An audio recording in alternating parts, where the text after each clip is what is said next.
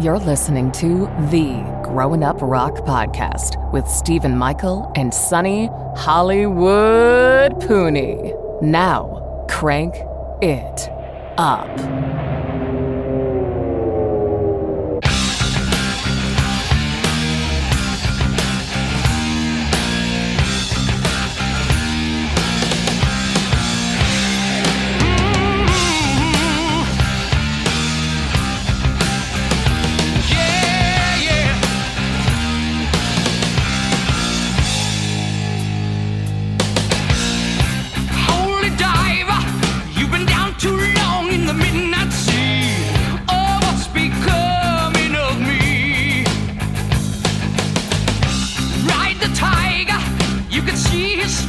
You know he's clean. Oh, don't you see what I mean? Gotta get away, holy diver.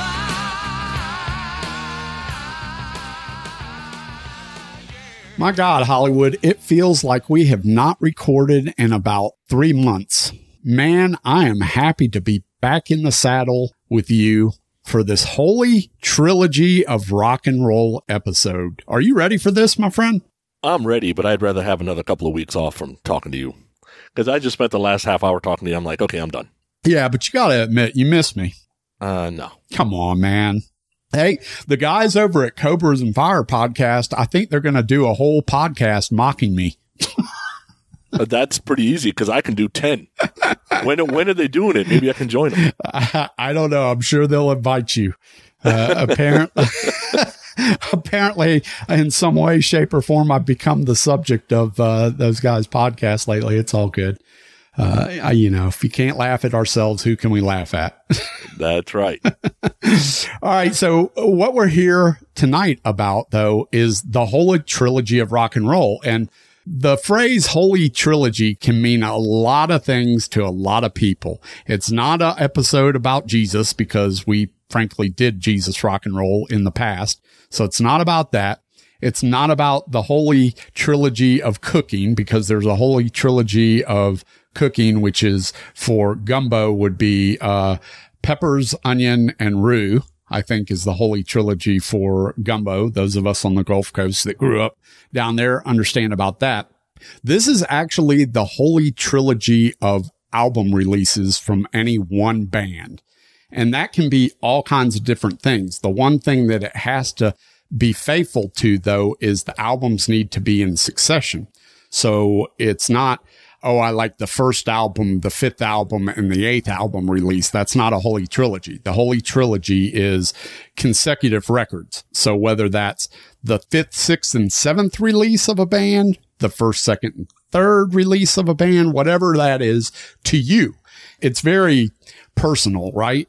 Some people, it's wherever they came into the band. So it's like, I never heard the band's first 5 albums, but I came in on the 6th album and the next 2 albums after that were killer. So I like 6, 7, and 8. Does that make sense? Yeah, there were some people, would send me a message saying, shouldn't it be Holy Trinity? And I'm like, okay, you're getting too far into Jesus here.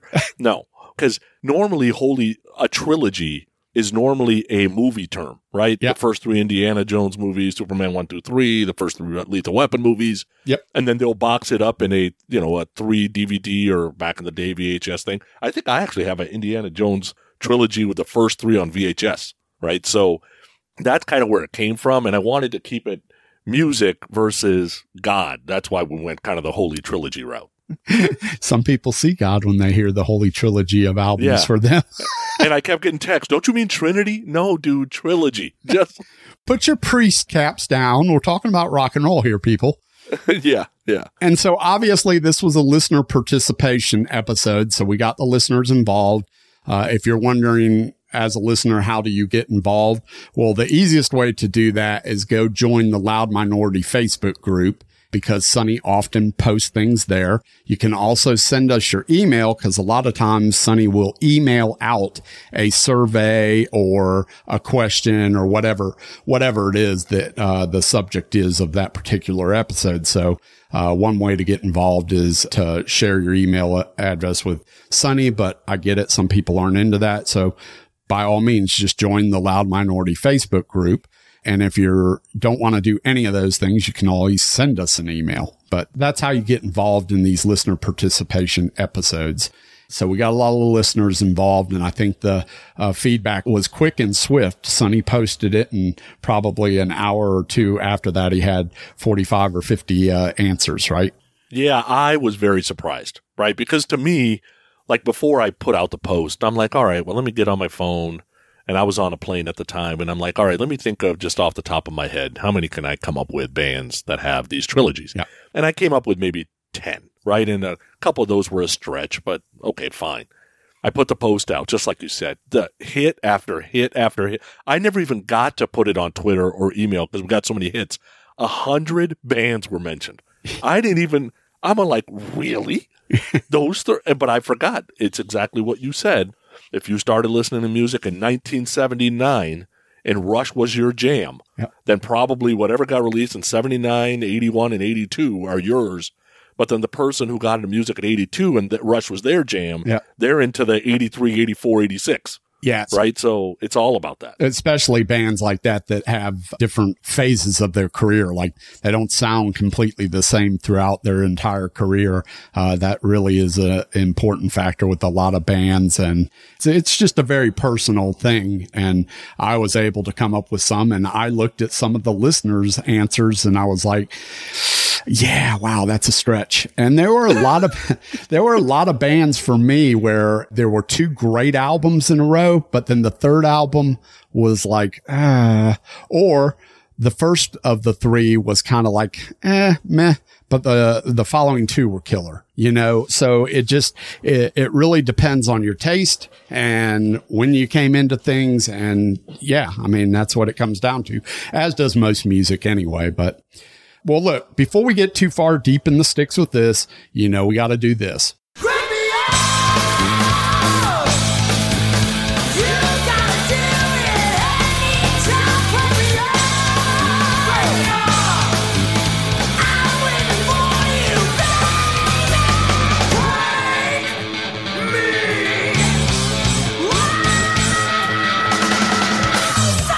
It's time for the Crank It Up Music Spotlight.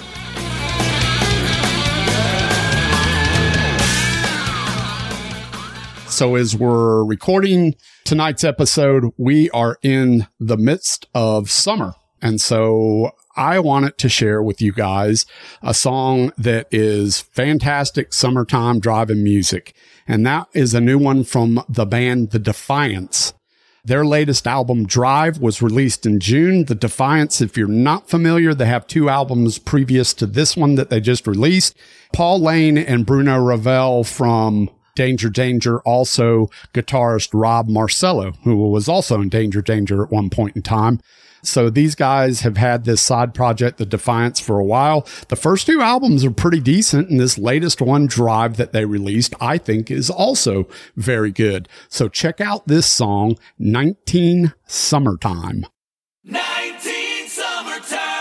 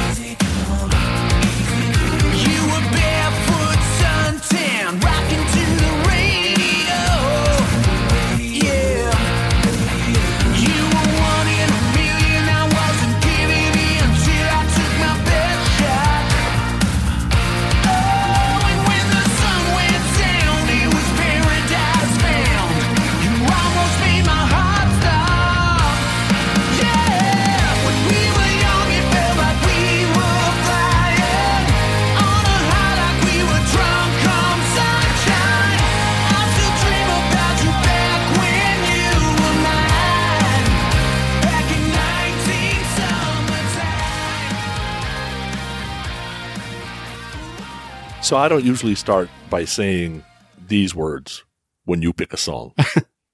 I love that song. It wasn't, because I had not heard it yet. I knew the album was coming out because there was people talking about it. When you're a Monsters of Rock cruiser, everybody's talking Danger, Danger, and Ted Poley and anything that connects to Danger, Danger at some point, right? So I knew the album was coming out.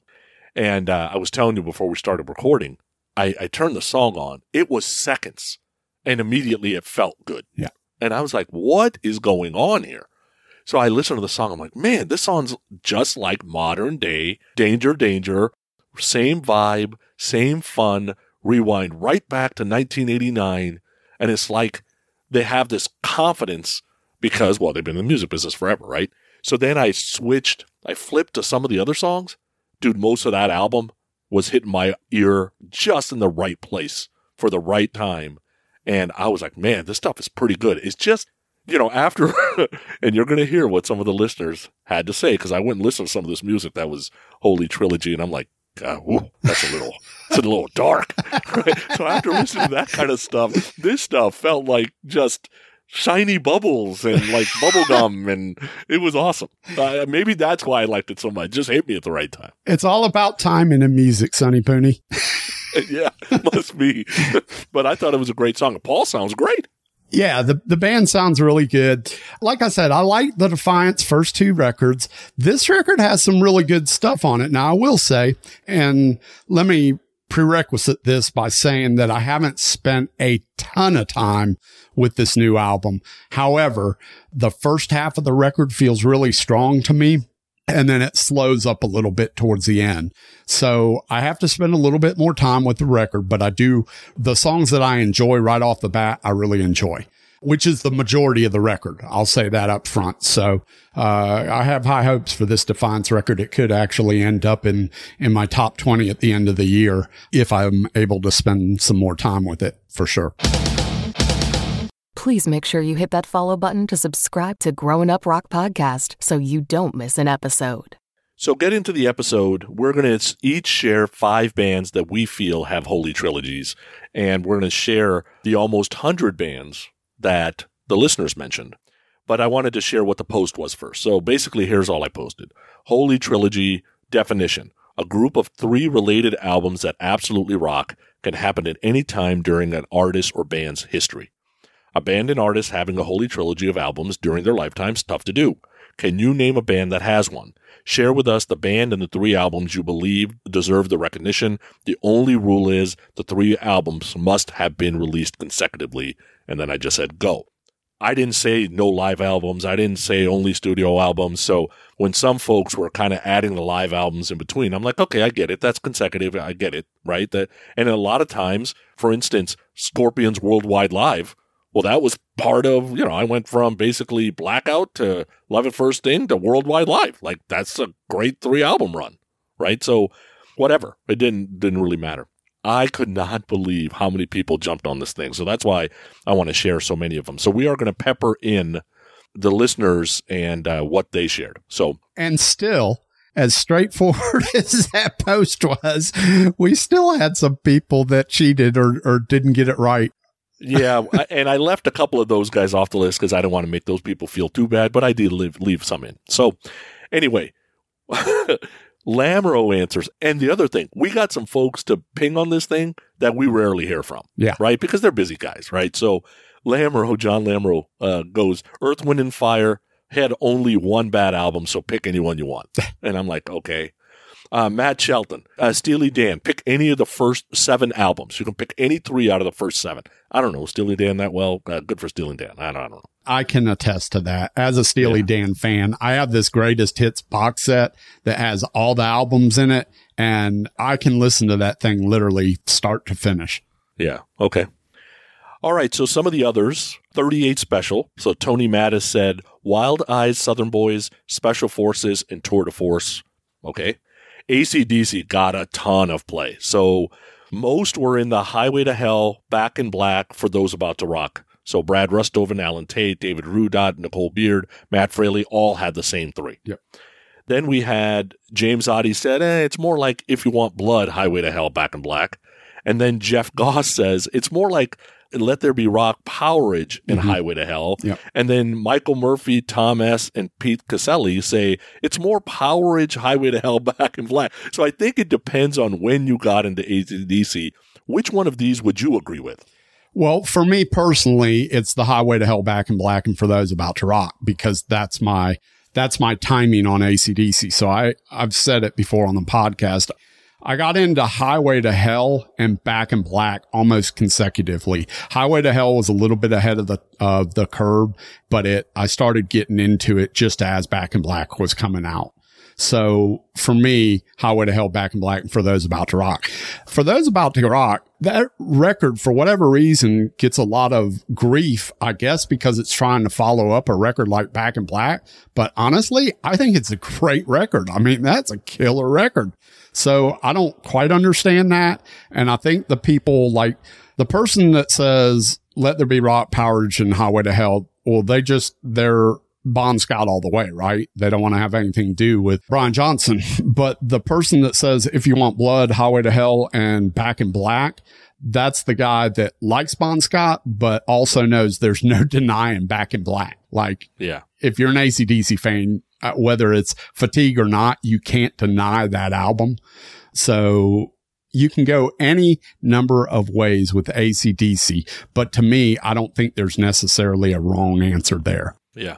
So the next one is Aerosmith. Daniel Peoples went with Permanent Vacation, Pump, and Get a Grip. And I'll tell you honestly, those are the only three I can stomach. But the popular one, Brian Davis, Jeff Goss, Gary Lee Gibson, Pete Castelli, Antonio Sarek went Get Your Wings, Toys in the Attic, and Rocks. And I'm assuming if you are an Aerosmith fan, those are the three. Yeah, I mean, for me, Toys in the Attic and Rocks are fantastic albums. Get Your Wings, I like some of it on there. I don't know if I like the whole record from start to finish, but it's really good. And the same, like, I don't have a problem with 80s Aerosmith. So I really love Permanent Vacation and Pump, but Get a Grip is kind of questionable to me. Like, there's some stuff on Get a Grip that I don't really love. And I could do almost Done with Mirrors, Permanent Vacation and Pump. So I could actually go that way because I really think Done with Mirrors is a good record. So it just depends on your taste, but, neither one of those answers is wrong. I guess I'm okay with both of those. Okay. So next we get with Alice Cooper. So I'm going to keep calling him Tom S because his last name is Staszewski, and I don't even know if that's right. So that's why I'm going to keep calling him Tom S. He went with Love It to Death, Killer, School's Out, and then said you could even go $1 Billion Babies. But then Brennan Barrier said Killer, School's Out, $1 Billion Babies. So, we're both not huge Alice Cooper fans, so that's fine. Somebody had Alter Bridge. Keith Rochford said Blackbird, Alter Bridge 3, and Fortress. Great. We had an Angel fan show up. So Kevin Melbourne, On Earth as It Is in Heaven, White Hot, and Sinful. I had not even heard of those three albums because anything I've heard from Angel, I pretty much didn't like, so I never really dove in, but Kevin loves them, so that's great. Well, doesn't that kind of go with the Holy Trilogy? So we're talking Holy Trilogy, we're talking Angel, we're talking album titles like On Earth as It Is in Heaven and Sinful. I mean, that's a very religious selection. Yes, it is. And Alter Bridge, Blackbird is a desert island record for a lot of people. Yeah. I like that record too. Yeah. So then we had some folks, because they knew I was involved. Of course, they got to come out of the woodwork with this shit. So we got BC from Potter Than Hell goes Armored Saint, March of the Saint, Delirious, Nomad, and Raising Fear. I'm like, whatever. Joe Schaefer goes with Bad Company. Bad Company, Straight Shooter, and Run with the Pack. And hell, most of those songs are on 10 from 6, so that's what I own. Badlands. So Brett Santee said Badlands, Voodoo Highway, Dusk. First of all, that's their only 3 albums, which is great. But kind of like what you were saying on some of these other guys, Badlands album is great. I love Voodoo Highway. Dusk is iffy. I like about half of it. Yeah. I mean, I don't even love all of Voodoo Highway. The Badlands record, I mean, the first Badlands record, that's a desert island record for me, actually. But Voodoo Highway is mostly decent, but there's some stuff that's it's a letdown after the debut for me. Yeah. And then Dusk, just like you said, same thing. Black Crowes made an appearance, and it wasn't from Huddy, which was amazing. Mike Brewer and Darren Hunt both agreed it should be Southern Harmony, Amorica, and Three Snakes and One Charm. I was surprised it got away from the first record, but I get it. Black Rebel Motorcycle Club made an appearance. Jolie Alder, and Jolie gave me like 10. Jolie said, BRMC, Take Them On Your Own, Howl, and then you can even add Baby 81. I didn't even know those were names of albums. I had to look all that shit up. So I don't even know who Black Rebel Motorcycle Club is really. So I've heard of them, but that's about as much as I know. Black Sabbath was a popular one. And we had 4 different people answer, and all four were different. So Jeff Goss went with Volume 4, Sabbath Bloody Sabbath, Sabotage. Stephen Wood went with Master of Reality, Volume 4, Sabbath Bloody Sabbath. Adrian Poole went with Black Sabbath, Paranoid, Master of Reality. And then Brad Rustoven's like, yep, somebody's got to do it. Heaven and Hell, Mob Rules, Born Again. So I guess it depends on if you're Ozzy or Dio. And then I guess it depends on how whiny you want your Ozzy, maybe. I'm not sure. Well, I think out of all of that, so Heaven, Hell, and Mob Rules are a no-brainer for me. But Born Again is really a tough sell. That recording is so awful. But out of the rest of them, I tend to lean towards the Black Sabbath, Paranoid, and Master of Reality as a better trilogy than the rest. I don't like Volume 4 that much. We talked about Volume 4 on our 4th anniversary or whatever when we were doing the 4 series. So that's a tough sell. But Black Sabbath, Paranoid, and Master Reality, that's pretty good, I guess. I don't know. Some of that Sabbath, that second side of that Black Sabbath original record is meh. And then we had 2 rule breakers. So Christopher Powell says Blind Guardian. So he listed At the Edge of Time, Beyond the Red Mirror, and The God Machine. Now, I don't know anything about Blind Guardian, so Christopher, you made me want to go research. So I go research, and these are all newer albums. It's power metal, right? Yeah, basically. But Christopher forgot there's an album called Legacy of the Darklands that was released before God Machine. So he didn't follow his own rules on a band I've never heard of. So watch, now Christopher will email us and say, yeah, but that was a solo record by only the guitar player and hey, it was listed on the thing. Like, I don't know what to tell you. I also don't know anything about Bobaflex. So Ivan Galesick says, Hell in My Heart, Charlatan's Web, Anything That Moves. Well, when I went to go research it, Eloquent Demons was released in between Charlatan's Web and Anything That Moves. So is that something we missed, or is that, no, that doesn't count. That was the second singer and the third keyboardist. Like, I don't know, but sounds like to me both of them broke rules. Baco and Luis can help us with this one. They're both Bobaflex fans, or they were one time. And right here, I would imitate Baco in my best Minnesotian accent. Well, heck, if you want to play games here, okay. I'll do a damn lot count. Darn tootin'. So damn important to you. So take off, hoser. Okay. Whatever. I don't know. Isn't it sort of a Canadian, like, I don't know. Fargo is all I could think of. Wow. Okay. So I'm going to go with one of my first choices, and nobody mentioned my first choice, and that is House of Lords. So I got into House of Lords right when they came out in 88. And why? You know, it wasn't really that I heard a song and I was immediately into it. It was all because of Gene Simmons. They were on Simmons Records. And I was becoming a huge Kiss fan. So anything Paul or Gene were touching, or Ace was touching, was starting to become like gold for me, right? So just because they're on Simmons Records, I'm like, well, I got to go at least listen to them. And I immediately fell in love with James Christian's voice. So I went with House of Lords, which released in 88, Sahara, which released in 90, and Demons Down, which released in 92. So if you don't know anything about those records, the House of Lords self-titled record topped out at number 78 on the Billboard 200. I Want to Be Loved was all over MTV, topped out at 58 on the Hot 100. My faves off that album are songs called Looking for Strange, Pleasure Palace, and I Want to Be Loved. Now, there's something weird about House of Lords, because for some reason, Rick Nielsen ended up being involved several times with this band. So, like on this album, he co-wrote a song called Slip of the Tongue. Now, at this point, when House of Lords starts, it's James Christian on vocals, Greg Dufay on keyboards, Lanny Cordola on guitar, Chuck Wright on bass, Ken Mari on, or Mary, or however you want to say it, Mary. On drums. Yeah, on drums. So then we go to 1990. A few member changes happen. Basically, Michael Guy comes in, exit Lanny Cordola, and then you got like Doug Aldridge also helping on guitars. They get a little more help because Rick Nielsen now is playing lead guitar on a song. And you got Impellitteri doing a guitar solo. And you got Mike Tramp and Robin Zander and Steve Plunkett and Ron Keel doing backing vocals.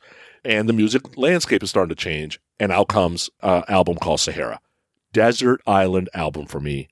It only topped out at 121 on the Billboard 200 and had no Billboard 100 hits. My faves, Remember My Name, which is a ballad that should have been a huge hit in 1990, so I don't know exactly how they missed that. Lay Down, Stay Down, which is a great song, and Shoot, which is great too.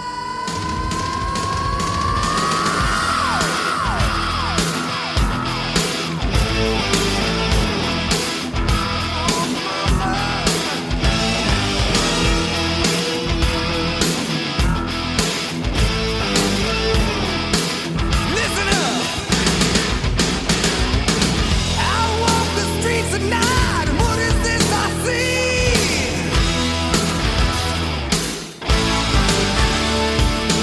I spy me a working girl staring back at me.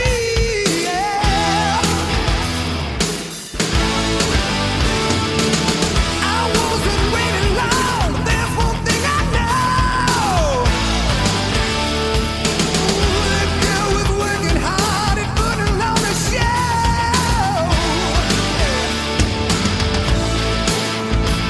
It's fuel to my fire. It's burning me up. I need to shoot you down. Heal love. Take you down in love. On this album, Rick Nielsen actually wrote, he was the only writer on a song called Heart on the Line, and then they released it, Cheap Trick did 26 years later, and then of course I already mentioned that Rob and Xander did backing vocals on the song, so somehow they were connected to Cheap Trick, but I'm not exactly sure how.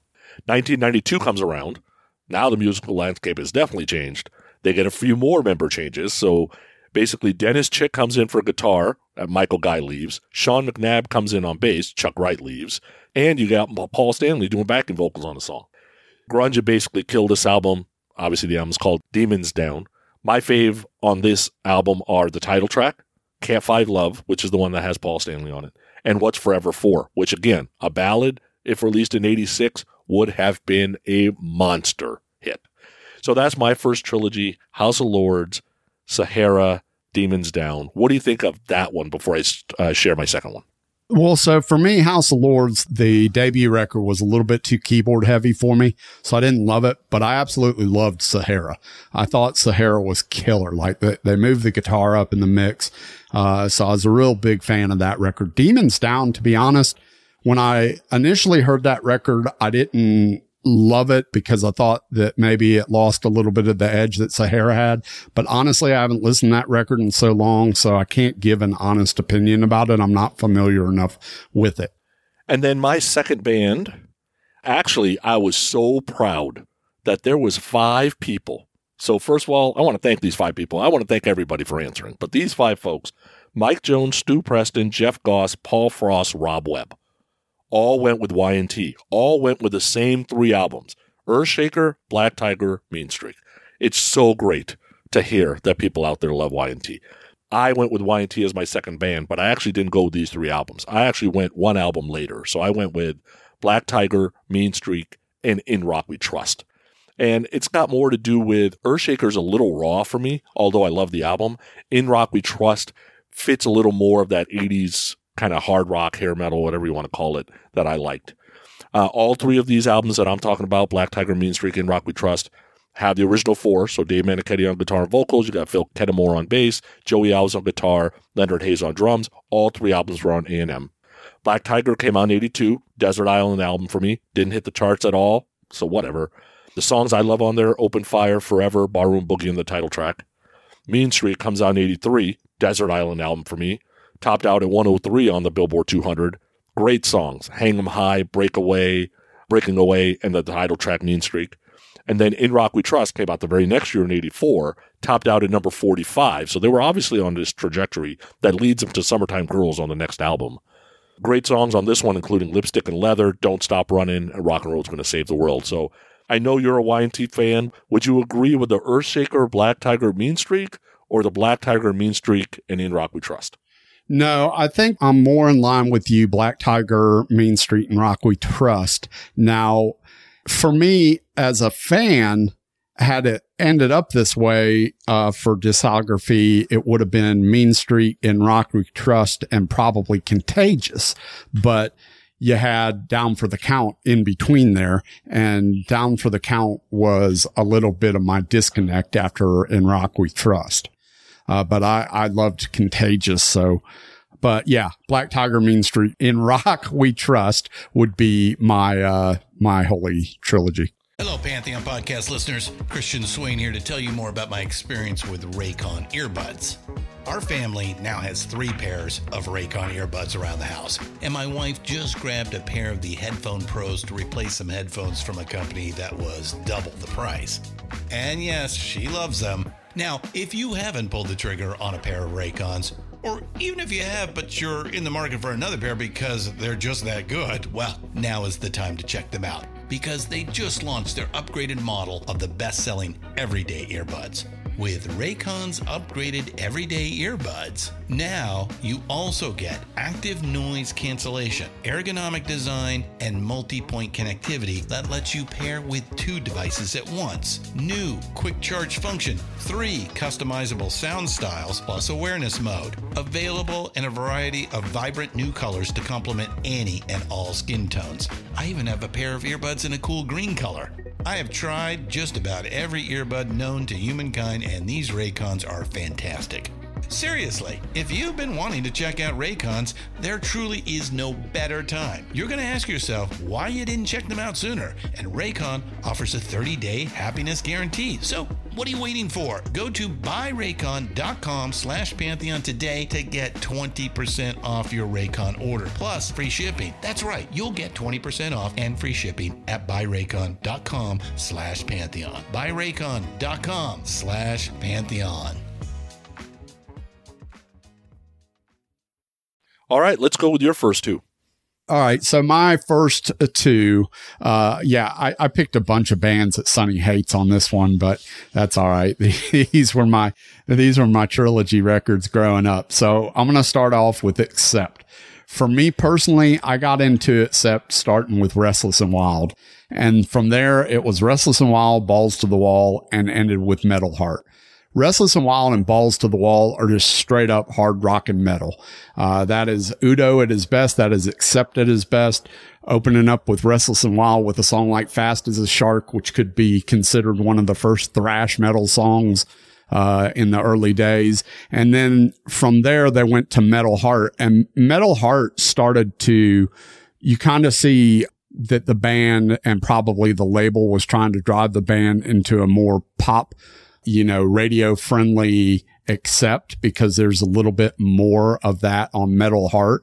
I still love the record, but some of the records that came after that, especially when they had, David Reese come in, were a little bit less metal and a little bit more like hard rock. But for me, the holy trilogy of Accept records are Restless and Wild, Balls to the Wall, and Metal Heart.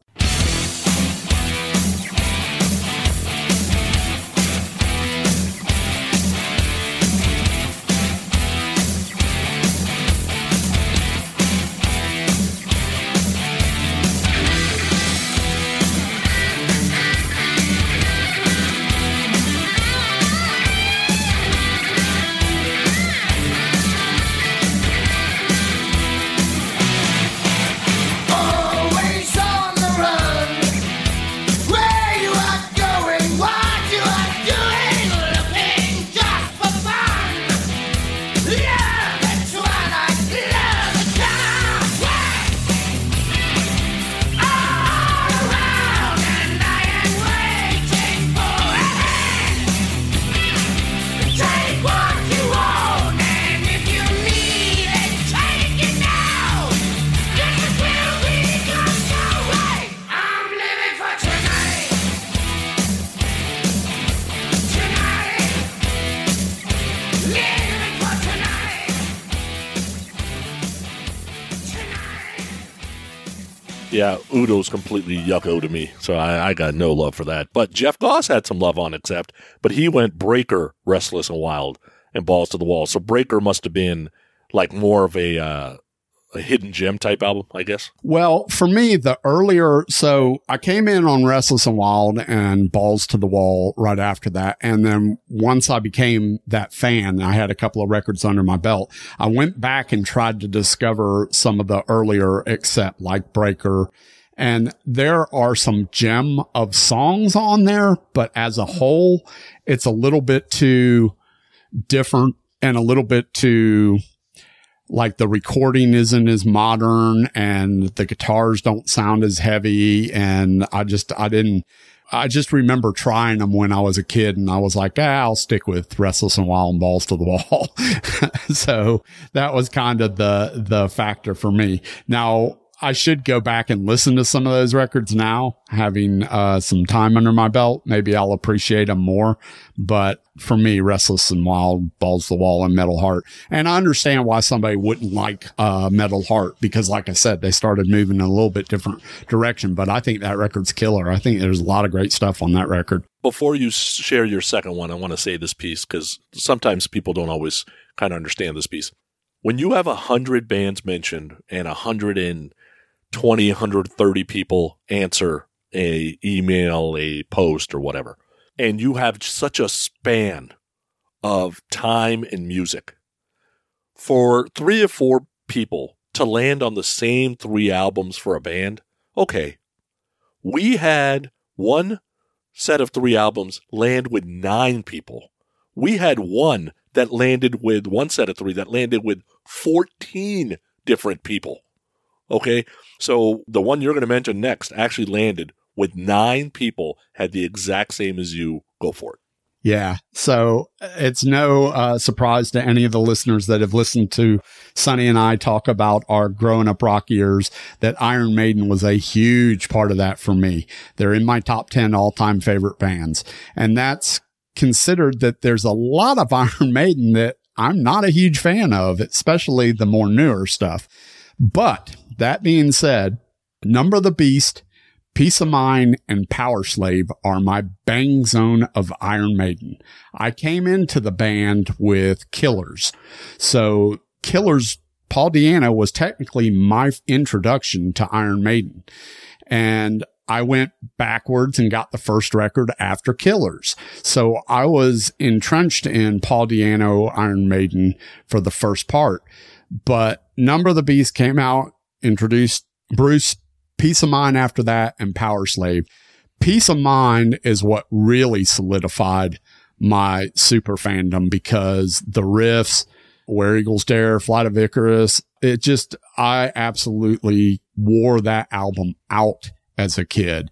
And then I got to see Iron Maiden for the first time on the Power Slave tour. So Number of the Beast, Peace of Mind, Power Slave are my hands down favorite Iron Maiden records. And then Somewhere in Time is good, but after Somewhere in Time, they kind of lost me. Like, I was not a fan of the Seventh Son of the Seventh Son, or whatever that record is. Like, they kind of lost me with that one. So really, my last Maiden record that I really enjoyed, well, that's not completely true, because I did enjoy Brave New World, but my last Iron Maiden record of the old Iron Maiden was probably Somewhere in Time. So the 9 that agree with you, Number of Beast, Peace of Mind, Power Slave, Brian Foster, Daniel Peoples, Chris Fretwell, Anthony Barone, Stu Preston, Buddy Baker, Danny Miller, Greg Keeling, and Tim Selby all said the same ones. Dave Clark actually said Power Slave, Somewhere in Time, Seventh Son of a Seventh Son. So he could be a little younger. He may like that synth bass a little bit more, because that's kind of where that showed up. Mm-hmm. And then Steve Libby went with, he actually gave me 4. He said Peace of Mind, Power Slave, Somewhere in Time. Mm-hmm. And I would probably agree with Steve more. That's more my probably bang zone of Maiden. I Love Maiden is one of my top 10 bands. But there's not really a desert island disc for me, but those 4 are the ones that come the closest for me. Yeah. Live After Death is fantastic. And it's the first time that I heard those old songs with Bruce's voice. Yeah. So then when I went backwards and heard that other voice that I absolutely dislike, right, I'm like, I'll just listen to Live After Death. If I want to hear those songs, I don't need to hear it from some other thing. So I own all those albums, but I'm not in love with Di'Anno. Did you not ever get to see them on any of those earlier tours? My first was Somewhere in Time, 86. Okay. Vinnie Vincent opened. Wasp opened mine. So let's share some more from the listeners. So Bon Jovi made the list. Yeah. 3 different ways, actually. So Danny Elam and Dave Kostka said 7,800 Fahrenheit, Slippery When Wet, New Jersey. R.C. Sleaze went with the self-titled record, 7,800 Fahrenheit, Slippery When Wet. And great name for a podcast, by the way. Rock Out with Your Talk Out. What a great name for a podcast. Yeah, that is. And one of my good friends, Stephanie Temples, went with Slippery When Wet, New Jersey, and Keep the Faith. And I think if I had to pick out of these 3, I think I would go with Slippery, New Jersey, Keep the Faith. Are you more the Fahrenheit, Slippery When Wet, New Jersey? Yeah. Yeah, that's me. I'm definitely a 7,800 Slippery and New Jersey guy. Yeah, yeah. David Cathy went with the first 3 Boston albums. I'm going to tell you, I did a Boston deep dive. That first album is awesome. Man, does it derail after that. That second album is about half awesome. By the time you get to third stage, I think I like 3 songs. Yeah, I don't agree with you on that. I think the first 3 Boston records are good, but there's such a long break in between Boston and Don't Look Back and then the third stage. There's a huge break in between Don't Look Back and third stage. I actually saw them on the third stage tour, which was the first time I ever got to see them. I don't know. I mean, Don't Look Back is just kind of they tried to replicate a lot of stuff that was on that debut record. And I still think it's good, but it's that first record. It's Don't Look Back is like for those about to rock trying to follow up Back in Black. It's the same thing. Don't Look Back is trying to follow up, Boston's debut record, which is essentially like Back in Black to AC/DC. It's a piece of work, right? Yeah. Huddy, our buddy at State of America podcast, he's really getting into Bruce Springsteen lately, and they're doing a whole thing on Bruce Springsteen, or they've done a bunch, so you can go check it out. But he went with Born to Run, Darkness on the Edge of Town, and The River. I don't like Bruce, so I don't care. My beautiful daughter Gianna answered and said the 3 Bruno Mars albums, which is Doo-Wops and Hooligans, Unorthodox Jukebox, and 24 Karat Magic. And I know you don't know a ton about Bruno Mars. My family absolutely loves Bruno Mars. So that's kind of where our Venn diagrams connect. I like a lot of Bruno Mars. It's just not something that, look, a lot of Bruno Mars stuff shows up on the playlist. It's mostly the hits, but both myself and Jen like to throw it on Drive playlist. Phil Myers went with Bryan Adams, You Want It, You Got It, Cuts Like a Knife, and Reckless. So Cuts Like a Knife and Reckless, I know. So I went back and checked out You Want It, You Got It. It's okay. You can see the seedlings that are about to come. Mm-hmm. That's kind of what I felt with that record. Saw him Sunday night. Oh, was he good? I saw him and Joan Jett opened up. So it was a great show because hour and 10 minutes of Joan Jett, and then you get almost 2 hours of Bryan Adams. Yeah. Oh, that's cool. So that's a great bill. And yeah, he's good. He played most of the hits, but there were a couple of songs that he left off, and there were a couple songs he played that I was kind of like, why? So I don't know, but yeah, his band is killer. Keith Scott, his guitar player, has been with him forever. So good. So yeah, just a great all around show for sure. Thanks to Christopher Powell, Cannibal Corpse made the list with Kill, Evisceration Plague, and Torture. Dude, I went and tried to listen. I jumped around songs. Wow. I just can't handle that stuff. Cheap Trick made the list, so Jeff Goss, Tom S., and Robert Lawson went with In Color, Heaven Tonight, Dream Police. But then Pete Castelli went with Heaven Tonight, Live at Budokan, and Dream Police. I can understand why Pete's going there, because with Live at Budokan, you kind of get to like a greatest hits album almost, which both make sense to me, I guess. I'm not the hugest Cheap Trick fan, but I understand. Cinderella made the list. Danny Elam and Phil Myers. Night Songs, Long Cold Winter, Heartbreak Station. I've said it before. Dude, after Night Songs, I absolutely lose interest in this band. I don't lose interest in them, but Night Songs by far is head and shoulders above everything else. Long Cold Winter is about 75%, and Heartbreak Station is about 50% for me. So it does go downhill. Okay. Completely. Chris Amore or Amore? Not sure. Dylan, you're going to have to call us and tell us if these are good albums, but he said Coheed and Cambria. So listen to these album titles. The Second Stage, Turbine Blade. That's one album title. The second one is In Keeping Secrets of Silent Earth 3. So there must be a 2 and a 1, I guess. Then there's A Good Apollo on Burning Star 4 Volume 1, From Fear Through the Eyes of Madness. Dude, just saying those out loud, I'll never listen to Coheed ever again. That's a long song, a long album title. Can you imagine putting the Good Apollo I'm Burning Star 5 Volume 1 From Fear Through the Eyes of Madness tour on the back of a t-shirt? Good Lord. And I remember they opened for Maiden one year, and they started up, and then 45 minutes later they were done, and I could have swear to God they played one song. Well, in fairness, I saw it, and in fairness, I don't need to see it again. Collective Soul made the list with Daniel Peoples, Hints, Allegations, and the Things Left Unsaid.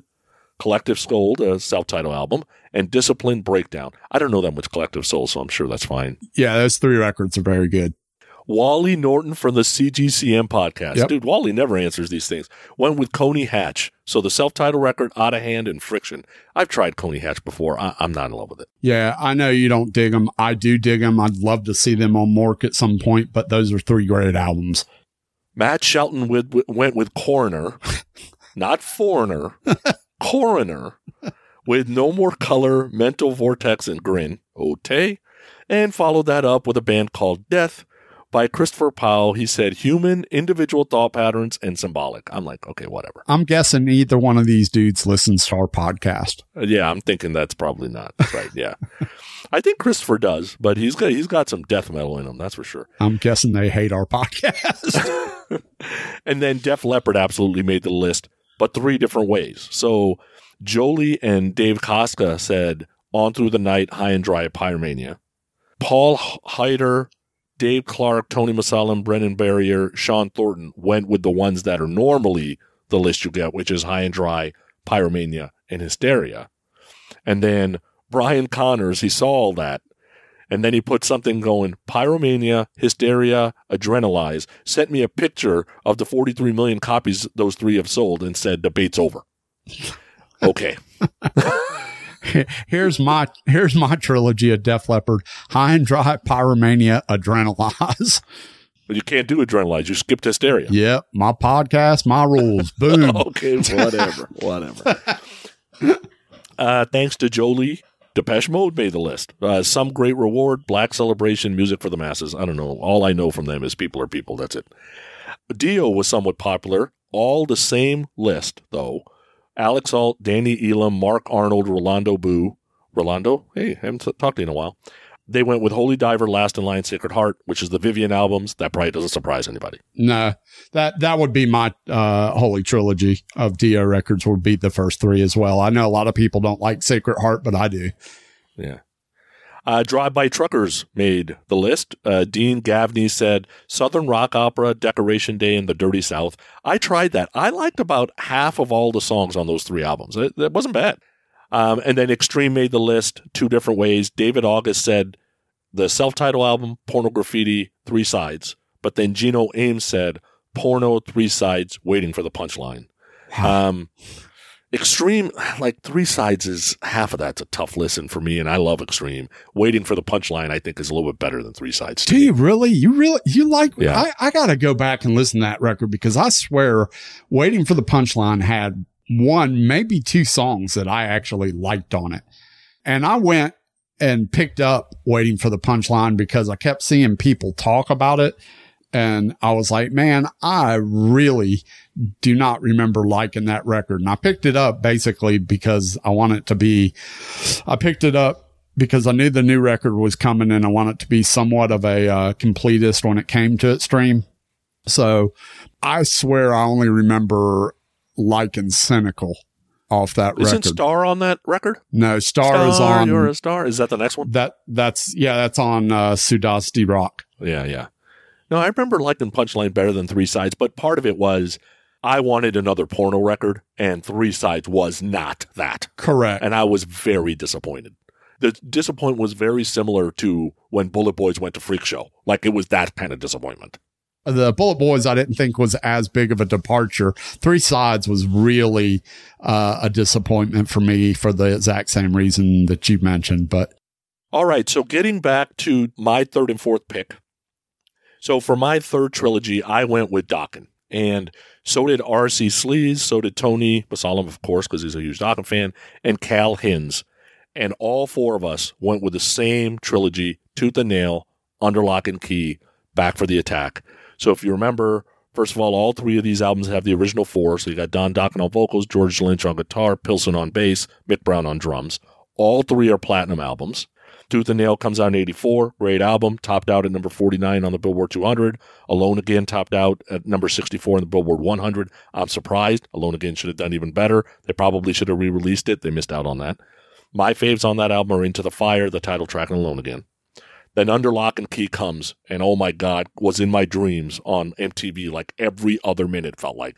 In 85, Desert Island album for me, topped out at number 33 on the Billboard 200. In My Dreams got to number 77 on the Billboard 100. My faves on that album are Lightning Strikes Again, Jaded Heart, Unchained the Night. Then Back for the Attack comes out in 87. Desert Island album for me, topped out at number 13 on the Billboard 200. Burning Like a Flame was absolutely everywhere and got to the Billboard 100, topping out at 72. My fave on that one, Kiss of Death, which is it could be my favorite Dokken song. Prisoner and Heaven Sent are my faves on that. So I think we would all agree, the people listening and the two of us, that they were headed to headline at least arenas, but they end up breaking up. So now instead of being like Tesla and still being able to play theaters, they're more like Steelheart and playing clubs.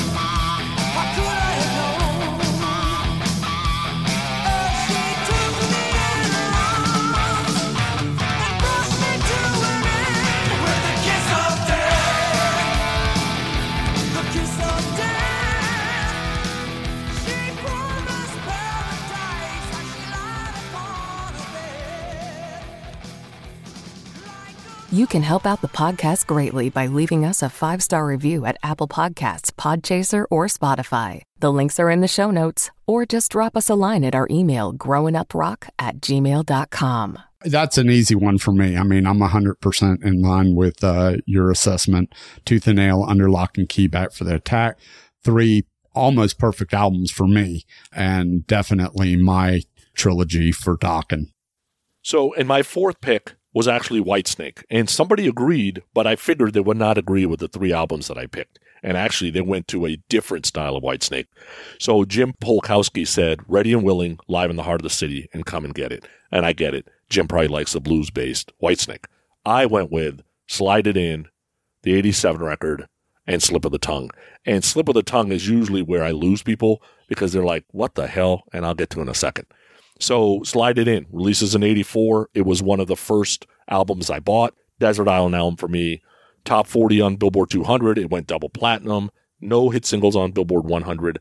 But you can't, Slide It In's on that album. Love Ain't No Stranger. Guilty of Love. Slow and Easy. Such great songs on that album. And I listen to the US version. That UK version, I can't hear. I can't listen to that. I gotta hear Sykes on guitar. So the version that I've loved of Slide It In is really Coverdale on vocals, obviously. Sykes on guitar, Murray on bass, Neil Murray on bass, Cozy Powell on drums, John Lord on keyboards. That's my Slide It In. Then we go to 1987, the Whitesnake album, which is Desert Island for me also. Hit the number 2 on Billboard 200. Number 79, Still the Night went to 79 on the Billboard 100. Here I Go Again was a number 1 hit. Is This Love was a number 2 hit. Give Me All Your Love was a number 48 hit. 8 times platinum. My faves, literally every song, but if I had to pick today, it's probably Bad Boys, Give Me All Your Love, and Crying in the Rain. Here, John Sykes is still on guitar, but everybody else is gone from the whole blues-based Whitesnake. Murray survives on bass on this album, and then Ansley Dunbar comes in and Cozy Powell's out. Don Airey comes in, John Lord is out. So then we come to 1989, and we have even more changes in personnel. So Sykes is gone. So is Vivian Campbell, didn't even make the record ever. And Steve Vai comes in. So that's where you got me, because he's coming off of David Lee Roth right into Whitesnake. Neil Murray's gone. Rudy Sarzo comes in. Ansley Dunbar's gone. Tommy Aldridge is here now. And you got Adrian Vandenberg in the band, but he doesn't play on this album because he had a sickness. So Slip of the Tongue releases in 89, gets all the way to number 10. Fool for Your Lovin' got to number 37. Deeper the Love got to number 28. Now You're Gone barely made the Billboard 100 at number 96. This is also a platinum album.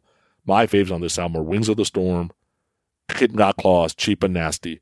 And for some reason, people absolutely hate this record. It might be the Back in Black effect because it's following up the 87 record. But to me, with Steve on tape, I absolutely love that album. So that's my trilogy for Whitesnake. Do you have a Whitesnake trilogy? I actually don't have a Whitesnake trilogy. Slotted in 87 are definitely two in the line. When Slip of the Tongue came out, I remember not loving it. And it wasn't because 87 was my Back in Black. What it was Whitesnake to me was always sort of this blues rock band. And for me, as much as I love Steve Vai, and I do love Steve Vai, he didn't fit Whitesnake. It wasn't that his playing was bad. His playing was great, but he's not necessarily a blues player. I mean, Steve can play any style, but you know what I'm saying. It just, it changed the sound complexity too much. And it was just weird for me. Now I've gone back and found a new respect for that Slip of the Tongue record, and I like it, but it's just way different than what Whitesnake is. I would say that I actually think that the last 3 records that Whitesnake has put out, if you don't count the Purple album, where they did a lot of the Deep Purple covers, Good to Be Bad, Forevermore, and Flesh and Blood are actually 3 really good records. That's the Hoekstra, Reb Beach, Doug Aldridge kind of era. And I think those are 3 great records, in my opinion. So that could be a trilogy for somebody, for a latecomer, a younger fan or something. Yeah. All right, so let's go with some more listener picks. Faster Pussycat made the list. Good Lord. Phil Myers, I love you, but Faster Pussycat, Wake Me When It's Over, and Whip. Dude, I can't find one good song on those 3 records. Not one. I am different. Wake Me When It's Over is almost a perfect record for me. I like a lot of stuff on Whipped and a lot of stuff on the debut. Oh, my God. Ass pollution. Anyway, Great White made the list. Daniel Peoples and Dave Harden Sr. agreed on Twice Shy, Hooked, and Psycho City. You have to be a Great White super fan to pick those 3. I would have picked Once Bitten and Twice Shy. Back to back, I don't know if I'd probably go Shot in the Dark before I went to Hooked. Hardcore Superstar made the list. So R.C. Sleaze went with Hardcore Superstar, the self-titled Dreaming in a Casket and Beg for It. Okay, good for you. That dude loves that band like no other. Yeah. Seems like it. His trilogy could be any hardcore records in succession. Yeah. Christopher Powell's not going to invite me to his house ever because fucking Smell No Ween, whatever the hell you want to call him, made the list somehow with Better Than Raw, The Dark Ride, and Rabbit Don't Come Easy. I tried. Christopher, I will tell you, I went and tried 2 songs on each one of those records and could not get through any of the songs. I just can't get through it. Jolie went with In Excess. So, Shabu Shuba, The Swing, Listen Like Thieves, and she said you can even throw Kick on there. I would say Listen Like Thieves and Kick, those are automatic. The Swing, I don't know. I liked Shabu Shaba. I liked Listen Like Thieves. I love Kick, but I actually also like Welcome to Wherever You Are, and I like X. So the 2 after Kick I thought were decent. The Swing has some good stuff on it, but I don't love the whole thing. Yeah. Jimi Hendrix made the list. Well, Jimi Hendrix only has 3 albums. And Matt Shelton's all, you know what? Are You Experience, Axis Bold Is Love, and Electric Ladyland should be on the list. You know, are they all 3 great albums? It depends on if you're a Jimi Hendrix fan or not. To me, none of those albums are perfect. A Jimi Hendrix Greatest Hits isn't even perfect. But I'm a Jimi Hendrix fan. So, you know, it's a little bit of the vocal issue for me, but, you know, whatever. Journey made the list. Escape, Frontiers, and Raised on Radio. Now, Curtis Shaver is an old friend of mine. Mark was all over him. Mark would tell him about, really? Raised on Radio? So that went back and forth a little bit. Jeffrey Prince said the same 3. Neil Humphrey said the same 3. Rob Webb said the same 3. And all 3 of those records are damn good. And it's most of Journey's greatest hits. So... Yeah, I mean, the newer stuff for sure.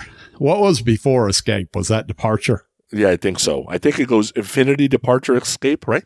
I think so. I don't have it in front of me. I can't remember. Judas Priest made the list, but 3 different ways. So Alex Alt went with Screaming for Vengeance, Defenders of the Faith, and Turbo. And Alex, you're about to lose your Judas Priest card with some of these people.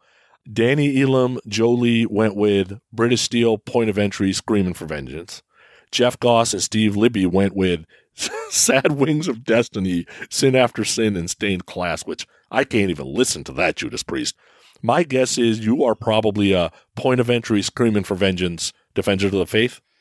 So here's the screwy thing about me. I love Point of Entry. I even like Turbo. I didn't love it when it first came out. I love it now. But for me, really what it is British Steel, Screaming for Vengeance, and Defenders of the Faith. And that's not consecutive. I get that. That's why I didn't put it down. But I came into British Steel and Screaming for Vengeance almost at the same time. British Steel was first, but Screaming for Vengeance was coming out shortly after I got into Priest through British Steel.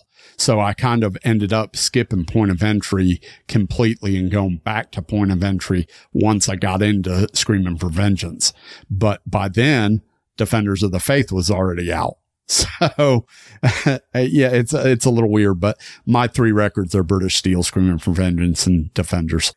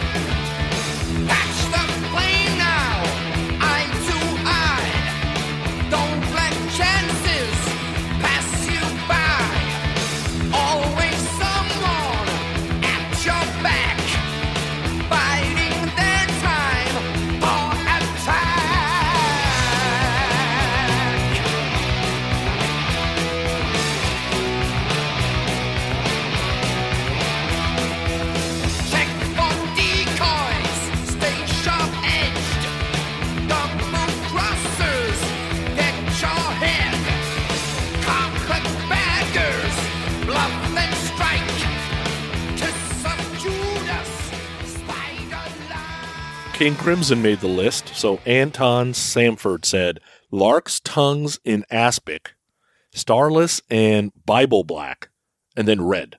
So I'm assuming somebody told King Crimson, you need to simple it up a little. Like maybe, I don't know. King Diamond made the list. Brian Lee Hecht, Abigail, Them, and Conspiracy. Alrighty. King's X made the list. 2 different ways. So Keith Rochford said Gretchen Goes to Nebraska, Faith, Hope, Love, King's X. Mm-hmm. But Gino Ames and Pete Castelli said Out of the Silent Planet, Gretchen Goes to Nebraska, Faith, Hope, Love. My guess is you were on the second set of that. No, I actually think I'm on Gretchen, Faith, Love, Hope, and King's X. Oh, okay. Yeah, because that King's X record had like Black Flag and some other stuff on it. It's really good. Yeah. Kicks made the list, and these are the exact 3 I would have picked. Yep. Jeff Reed said Midnight Dynamite, Blow My Fuse, Hot Wire. Yep. I love Hot Wire. So Crocus made the list. Righty, of course. Potter Than Hell. Thank you very much, Righty. Hardware, One Vice at a Time, and Headhunter. And I'm going to tell you, Hardware and One Vice has some brutal songs on it. I gave Righty a little bit of grief because I was like, Hardware, really? One Vice at a Time is decent for me, and Headhunter's great. Those are definitely my 2 entry points into Crocus, but Hardware is a little bit of a rough listen for me. Yeah. L.A. Guns made the list. Phil Myers went with L.A. Guns, Cocked and Loaded, Hollywood Vampires. My take on that. Good, Desert Island, meh. That's my take there. Led Zeppelin made the list, of course. So most agreed with 1, 2, 3. Mark, Allen, Alder, Eric Peterson said pick any 3 from their catalog, and Jeff Perry all said 1, 2, 3. But Jeff Goss, Tom S., and Gary Lee Gibson went with 4, Houses of the Holy, and Physical Graffiti. So I don't know a ton about Led Zeppelin, so Stephen, I guess I'll ask you, are they like Kiss? They've got those like first 3 that everybody loves, and then they got the second 3 everybody loves, but nobody ever says like it's Hotter Than Hell, Dressed to Kill, and Destroyer. They always either stick with the first 3 or the second 3. Yeah, I think that's a good comparison. I mean, there's a lot that you can love about Zeppelin, and all 6 of those records are pretty much classics. And all 6 of those records have shit that are just, it's iconic to Zeppelin's brand. So you can't go wrong with any of those. Lenny Kravitz made the list. Darren Hunt said, Mama Said, Are You Gonna Go My Way, and Circus. And Darren, I would agree with you because I love those 3 albums. Those are great albums. Lillian Axe made the list, and I'm going to just say Joey D because I don't know how to say his last name. He went with Lillian Axe, Love Plus War, and Poetic Justice. I tried it the other day. It's not good. I'm sorry. Joey D's last name is Demolet. That's a Bayou name. That's a Cajun name. All right. Brent Walter went with Lit, A Place in the Sun, Atomic, and Lit. And then Brent went on to profess his love for all things Lit. Brent, settle down, dude. Because Lit's okay. I don't know enough about him. Gino Ames had Living Color. So Living Color, he went with Vivid, Time's Up, and Stain. I don't know a ton about Living Color. Daniel People went with Marilyn Manson, Portrait of an American Family, Antichrist Superstar, and Mechanical Animals. I can't say I like 2 Marilyn Manson songs. And then Brennan Brarier went with Meatloaf, Bad Outta Hell 2, Back into Hell, Welcome to the Neighborhood, and couldn't have said it better. And I can't name 2 Meatloaf songs I like. So there you go with that. All right.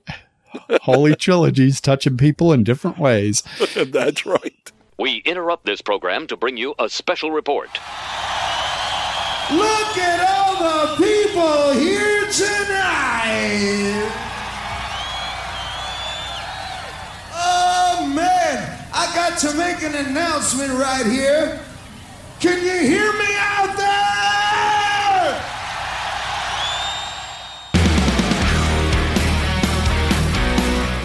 It's time to take a quick break in the action from this week's episode. Sonny and I just wanted to thank all of you, the listeners, for joining us each and every week. Whether you just found us today or have been listening for multiple episodes, we love your passion for music and rock and roll in general. We consider you all part of our Loud Minority family. Always remember you can communicate with us a few different ways. If you don't mind Facebook, head over to the Growing Up Rock Loud Minority Facebook group and be part of the conversation. It's a private group and all you have to do is ask to join, answer a few rock and roll questions, and you're in. If you despise Facebook, which many people do, then send us an email to growinguprock@gmail.com. We get everything there. You can follow us on Twitter and Insta at Growing Up Rock, which is one word, GROWINUPROCK. In the event you feel entertained by our podcast, we would appreciate it if you subscribe to the podcast so you don't miss an episode, and go leave us a 5-star review either at Apple Podcast or Podchaser. Now, back to our regularly scheduled program.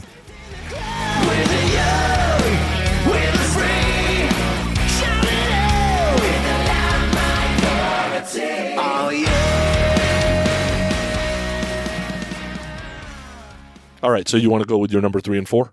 Sure.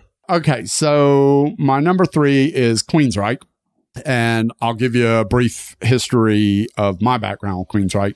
I got into Queensryche with the EP. That was the first thing I heard, Queen of the Reich, Lady Wore Black, that stuff. So I got the EP, super excited. They got signed to EMI, Capitol, EMI, I think they got signed to. So I followed up through the magazines as they worked on that first debut record, The Warning. The Warning comes out. I was like, okay. I tried really hard to like The Warning when it first came out, but it was much more polished than the EP, and it was not as raw. And to me, the guitars sounded a little bit sort of subdued. So I didn't love The Warning when it first came out. I was just kind of like, okay. Going back to The Warning now, I like it a lot better than when it initially came out. Fast forward, Rage for Order comes out.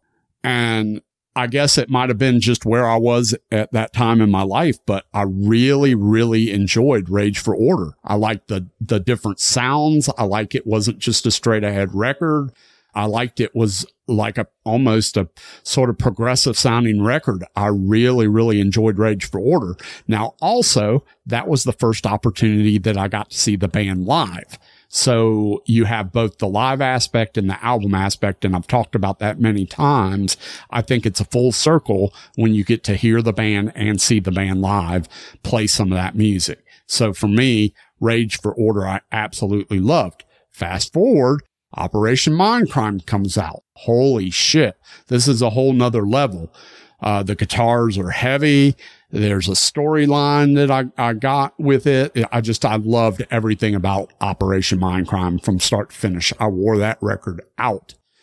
Then comes Empire. Empire was the commercial success that the band had waited on. They're much more polished. The songs are still really good. I still got to see the band live.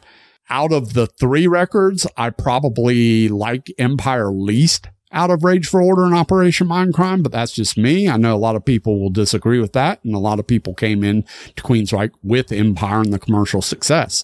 But for me, that trilogy is my trilogy. Rage for Order, Operation Mindcrime, and Empire. Those are my 3 Queensryche records. And Queensryche got a lot of play on this list. So Joe Decker, Gino Ames, Steve Libby all agree with you. Ray Farrell went with Operation Mindcrime, Empire, and Promised Land. God, I don't even think I can name 2 songs off Promised Land. Wow. And then Ivan Galesick went with The Warning, Rage for Order, and Operation Mindcrime. For me, I know I give Jeff Tate a bunch of shit. It's fine. My fave out of your 3 trilogy is Empire. That probably doesn't surprise anybody because it's more melodic to me. Mm-hmm. Operation Mindcrime, get all the shit out of it and don't make it a concept record. And I like probably, half of it. And Rage for Order, I only like probably 4 songs. So it's Queensryche's just hit and miss for me until they get to Empire, and then Empire is awesome. And then after Empire, they're hit and miss for me. So Queensryche checks a lot of boxes that I normally don't like. Mm-hmm. But then there's songs in there that's like, it's not like a heavy check. It's like a light check of the boxes of they're kind of progressive. They're kind of annoying.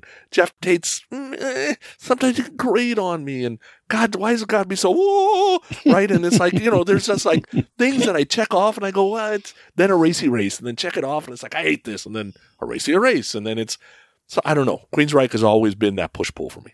But you got to admit, as concept records go, and I know that you've said often you're not a big fan of concept records and that bands get pigeonholed into trying to make songs fit into a storyline. Operation Mindcrime as a story, as a concept, is fairly straightforward, fairly easy to follow, and all the songs on the record pretty much fit the story. I don't think they tried to make any song fit the story. I think the story flows pretty well. I mean, there was even talk at one point in time they were actually going to make a movie out of this, but do you agree with that at all? It is a good story. I would go see the movie, and the songs do fit well. The problem is I don't like all the songs. Okay, fair enough. Right? So yes. They fit the songs well, yeah, and the storyline's great, but then it's just too long in the tooth. And then I think the problem with Mindcrime for me isn't that they got pigeonholed into a story, which, that can happen a little bit. It's he's trying to sell the musical theater. Yep. And when he goes to there, I'm like, dude, okay, you lost me. Yeah. Like, can you come back to rock, please? That's sort of Bruce Dickinson as well, though. And that's why I don't have any Maiden Desert Island albums, because when he goes there, I'm just like, really? Come on, like, okay, I get it. Loneliness of the Long Distance Runner, but does it literally have to be a long distance song? Like, can it be 5 minutes? Does it have to be 15? All right. My trilogy number 4 is the great band from Sacramento, California in Tesla. I absolutely love the first 3 Tesla records. Mechanical Resonance, Great Radio Controversy, and Psychotic Supper are so freaking good. And if you're a rock fan and you don't like at least most of those 3 records, then you got issues, because I don't know. But there's just so much great stuff on all 3 of those records. Mechanical Resonance, probably a Desert Island record for me. There's just so much good stuff on there. So that is absolutely my trilogy for Tesla. And they put a lot of great records out even after those 3, but those are my 3 records. And 5 people agreed with those exact 3.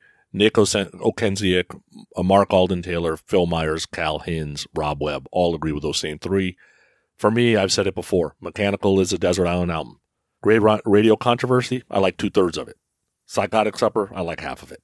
Just like Bullet Boys, just like Cinderella, just like Boston, it just kind of started going downhill. Poison's the same way. I actually like the first record. Yeah. But then after the first record, I'm like, guys, what are you doing? Yeah, and I actually like it the opposite. I didn't love the first record, but it got better with Open Up and Say Ah and Flesh and Blood for me. Yeah, so it just, different tastes.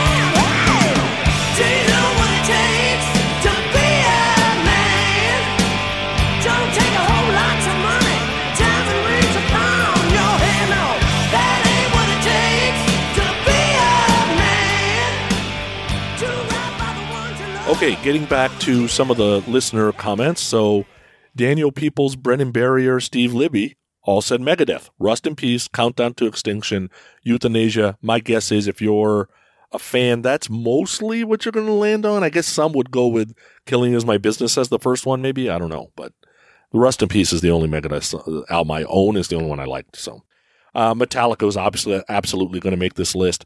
And then it was going to depend on which Metallica you liked. Mm-hmm. So the Black Album didn't make the list at all. Stephen Wood and Michael Murphy went with Ride the Lightning, Master of Puppets, and Justice for All. But then Brian Demmett, Jeff Goss, Paul Heider, Frank Azzaloni, I think, John Harden, Christopher Baker went with Kill 'Em All, Ride the Lightning, and Master. Most hardcore Metallica fans would probably go with Kill 'Em All, Ride the Lightning, Master. I'm assuming that's where you would be too. That is correct. Yeah. Michael Brandvold answered, dude, Brandvold, what's up? Molly Hatchet, the first 3 albums. You know what? I actually listened to these 3 albums. I would say in total, I liked half the songs. So they're easy to listen to. Yeah. Southern rock. Yeah. Monster Magnet, Jesus Christ, made the list. Spine of Gold, Super Judge, Dopes to Infinity, says Samuel Wetz. Alrighty there. Dopes to Infinity is really good. Jeff Goss broke the rules, technically, but I'm going to give him a pass because he went with Motorhead and he said Overkill, Bomber, and Ace of Spades. But technically, On Parole was released before Ace of Spades, but Lemmy never recognized that release because I don't think they got his approval to release it. So since Lemmy didn't recognize it, Jeff, I'm going to give you a pass on that one. Night Ranger. Neil Humphreys, Steve Libby, I think both of us would end up in the same spot. Dawn Patrol, Midnight Madness, and 7 Wishes. And probably both of us would say 7 Wishes is stretching it. Yeah, agreed. Ozzy. And then, of course, Steven gets involved in this bullshit. So Alex Alt, Danny Elam, Phil Myers, Cal Hins. 4 different people at 4 different times say Blizzard of Oz, Diary of a Madman, Bark at the Moon. And you come over the top and say, really? Bark at the Moon is so bad. I just don't get it. Like the title track. Okay. The title track's iconic. It's great. Rock and Roll Rebel. Great song. Great riff. The rest of that record sucks ass. Center of Eternity blows. That freaking So Tired, that ballad. Oh my God. So freaking it's so bad. So bad. And you're going to put that in line with an album like Blizzard and Diary. Are you kidding me? Oh my God. I'm sorry. Like what you like. don't like what you don't like, but Bark at the Moon is just an awful record. And this was at the height of my love for Ozzy. I saw this tour. It's just not a good record. And it really doesn't hold up to time. Like, I go back and listen to this record because I was like, there must have been something I missed. So I went back and listened to this record, and I'm like, seriously, there's 2 good songs on this record. That's it. Pearl Jam made the list. Michael Murphy said 10 Verses and Vitalogy, which most Pearl Jam fans probably end up at the same place. Pink Cream 69 made the list because our buddy Loose Cannon got on the list. So he went with Pink Cream 69, One Size Fits All, and Games People Play. And I'm telling you why he answered this. He was hoping you will read this. Well, yeah, because that's not only that, that's not even, those are all made up titles, right? No, those are real albums. Those are actually the names of the titles. Yeah, I went and checked it. I looked at it and I was like, there's no way that that there's one called One Size Fits All from a band called Pink Cream 69. There you go. There you go. Loose, cut that and use it however you want. Pink Cream 69, bitches. Frank A went with Pink Floyd, Dark Side of the Moon, Wish You Were Here, Animals. I can't get through one song. Rainbow made the list with Jeff Goss, Adrian Poole, Richie Blackmore's Rainbow, Rising, Long Live Rock and Roll. My guess is most Rainbow fans will say the same 3. Yeah, all Dio records. The Ramones made the list with Craig Cohen. Ramones, Leave Home, Rocket to Russia. I don't know shit about the Ramones. Richard Lean and Cal Hins said Rat, Out of the Cellar, Invasion of Your Privacy, Dancing Undercover. Mm-hmm. I will answer that with Almost Desert Island Album, Good and Meh. And REM made the list with Alan Shaw, with Green, Out of Time, Automatic for the People, and I will answer that by Okay, Meh, and Brutal. Automatic for the People is fucking brutal. I'm going back to the Rat. It's Desert Island, great, pretty good.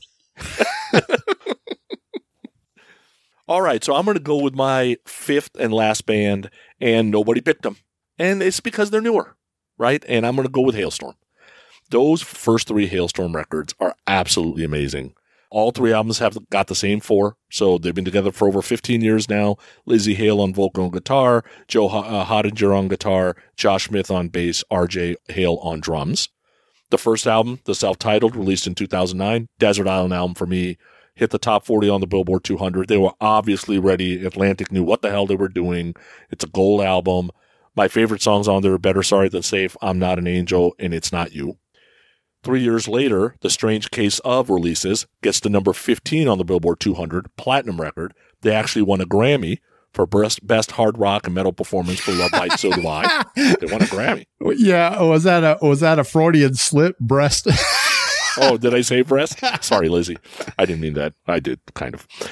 My faves on that record are Mrs. Hyde, Break In, and I Miss the Misery.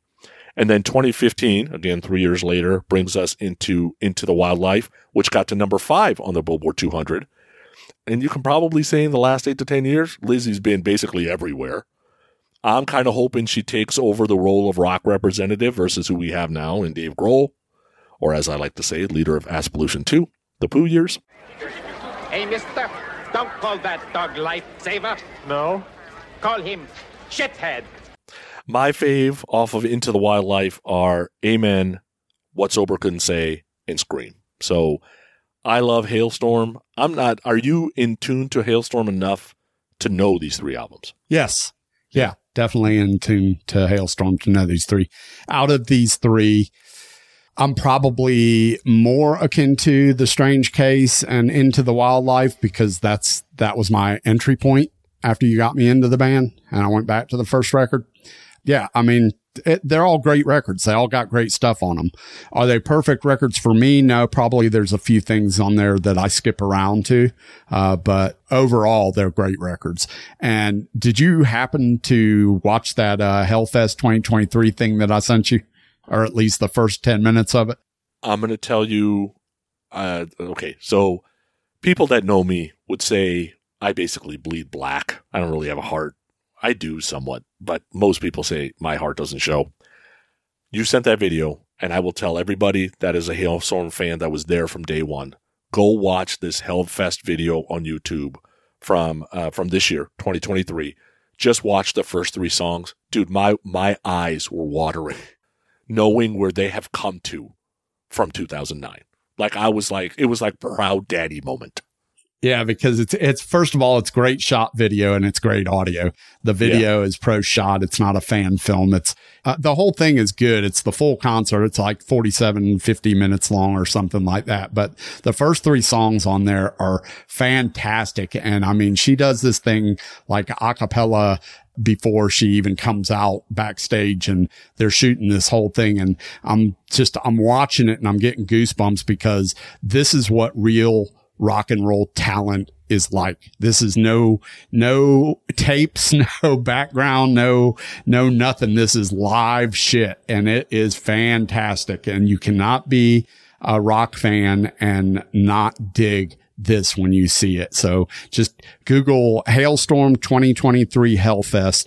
The concert happened last week or something, but watch the first 10 minutes of it. Watch the first 3 songs and you'll probably end up watching the whole thing. But the first 3 songs, just incredible. Great stuff.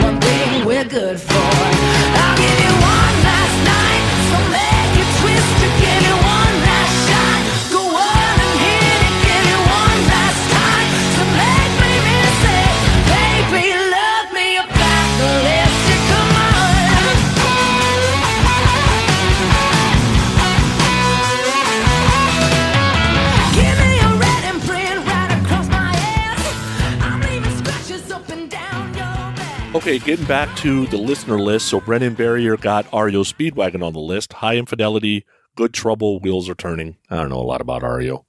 Rob Webb went with Riot, Narita, Fire Down Under, Restless Breed. I know about as much REO that I know Riot. The Rolling Stones made the list, and the Rolling Stones have been around a long time. So Michael Murphy went with Let It Bleed, Sticky Fingers, Exile on Main Street. Tony Garcia went from Some Girls to Emotional Rescue to Tattoo You. Pete Castelli went Let It Bleed, Get Your Yayas Out, which is a live concert film, Sticky Fingers, or a live concert tape. And then Neil Johnson and Tim Selby went with Beggars Banquet, Let It Bleed, Sticky Fingers. So it pretty much stayed, kind of looks like mid-70s to early 80s, right? Is that what that is? Yeah, and I'm betting it just comes down to the age of the individuals that are ranking these and where they came into the band, because like Tattoo You is starting to get into MTV era Stones with some of that stuff, you know. Yeah. And then Rush made the list several different ways, and I'm starting to realize that Rush fans must be like Kiss fans. So they can't agree on anything. So Jeff Goss said Hemispheres, Permanent Waves, Moving Pictures. Mm-hmm. Anthony Barone went with 2112, A Farewell to Kings, Hemispheres. Mm-hmm. Mark Alden Taylor went with Permanent Waves, Moving Pictures, Signals.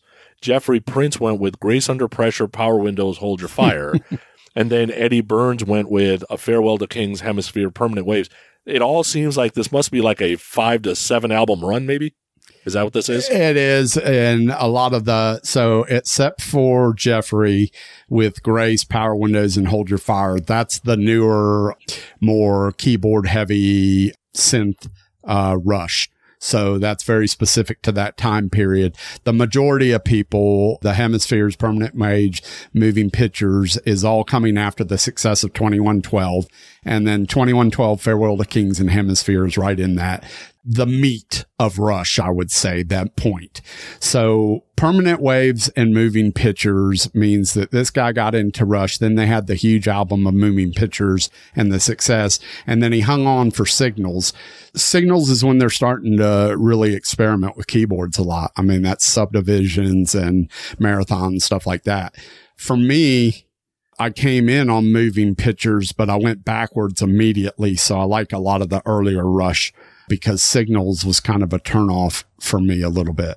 I appreciate a lot of that stuff now, but I like the earlier straight ahead rock stuff. Matt Rustoven wanted to make sure I mentioned Saxon. Did it personally for me. Says Strong Arm of the Law, Denim and Leather, Power, and the Glory. Mm-hmm. And then later on, Rob Wedd says, no. Wheels of Steel, Strong Arm of the Law, Denim and Leather. Yep. Dude, Saxon's not good. No, bumpkin. Saxon's great. Yeah, my Saxon is Rob Saxon. Wheels of Steel, Strong Arm of the Law, and Denim and Leather. I liked Power and the Glory for sure, but I came in at Strong Arm and Denim and Leather and went back to Wheels of Steel. So those are the three records for me. Sepultura made the list thanks to Christopher Powell. The mediator between head and hands must be the heart. Machine Messiah and Quadra. All right, dude.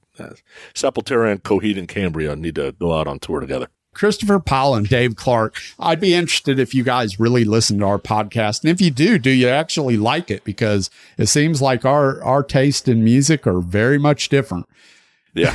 Because Dave Clark went with Slayer, Rain and Blood, South of Heaven, Seasons in the Abyss. I will tell you, I listened to a little bit of Slayer, and those were the three that I would have picked. Those are the three I own. I think the majority of Slayer fans would say the same thing.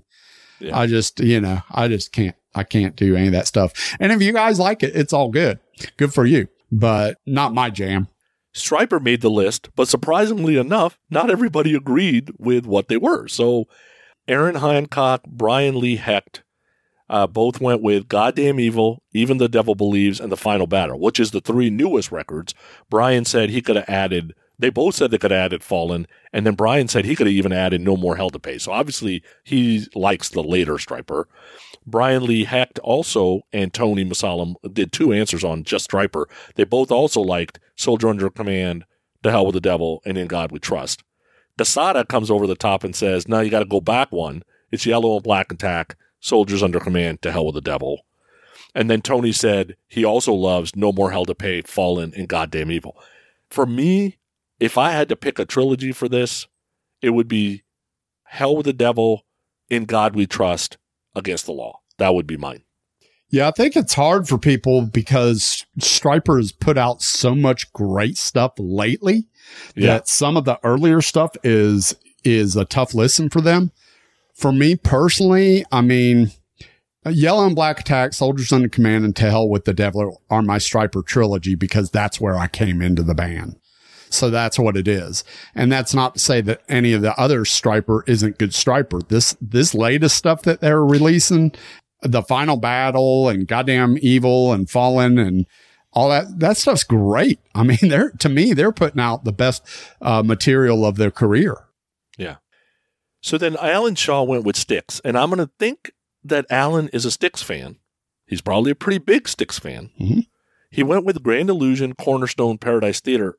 But didn't he forget Pieces of Hate is in there somewhere? Yeah, he did because, I mean, and the thing about it is, what's funny about that is, I mean, that was the big thing, right? They did a tour not that long ago where they were playing both those records back to back because those were huge records for them. Yeah. So it was Grand Illusion Pieces of Hate tour where they were doing that. Yeah. Cornerstone for me, cause I am a huge Styx fan. So Grand Illusion and Pieces of Hate are fantastic records.